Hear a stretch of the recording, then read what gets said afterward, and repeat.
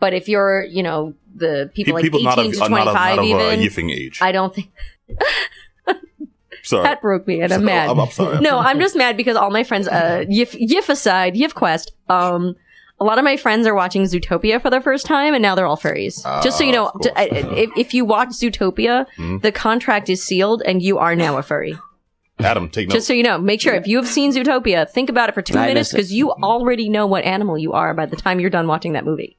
Side note, if you Google or if you YouTube newscasters furry party. Yes.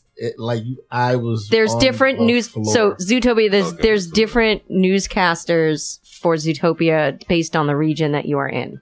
Oh, I'm talking about the ones. I'm talking. Oh no, I know what you're saying, but that's yes. Oh my god! You know what? There's a reference here. There's a lot I don't going get, on, and I've never been so happy to be in the dark all of a sudden. No, Pat. So funny. Believe me, I'm in the dark too. Everyone wants to know, Pat. If you were attending a convention at the Gaylord National, what fursuit would you wear at the Gay National? At the Gay National, I myself am an 8 foot tall jackalope.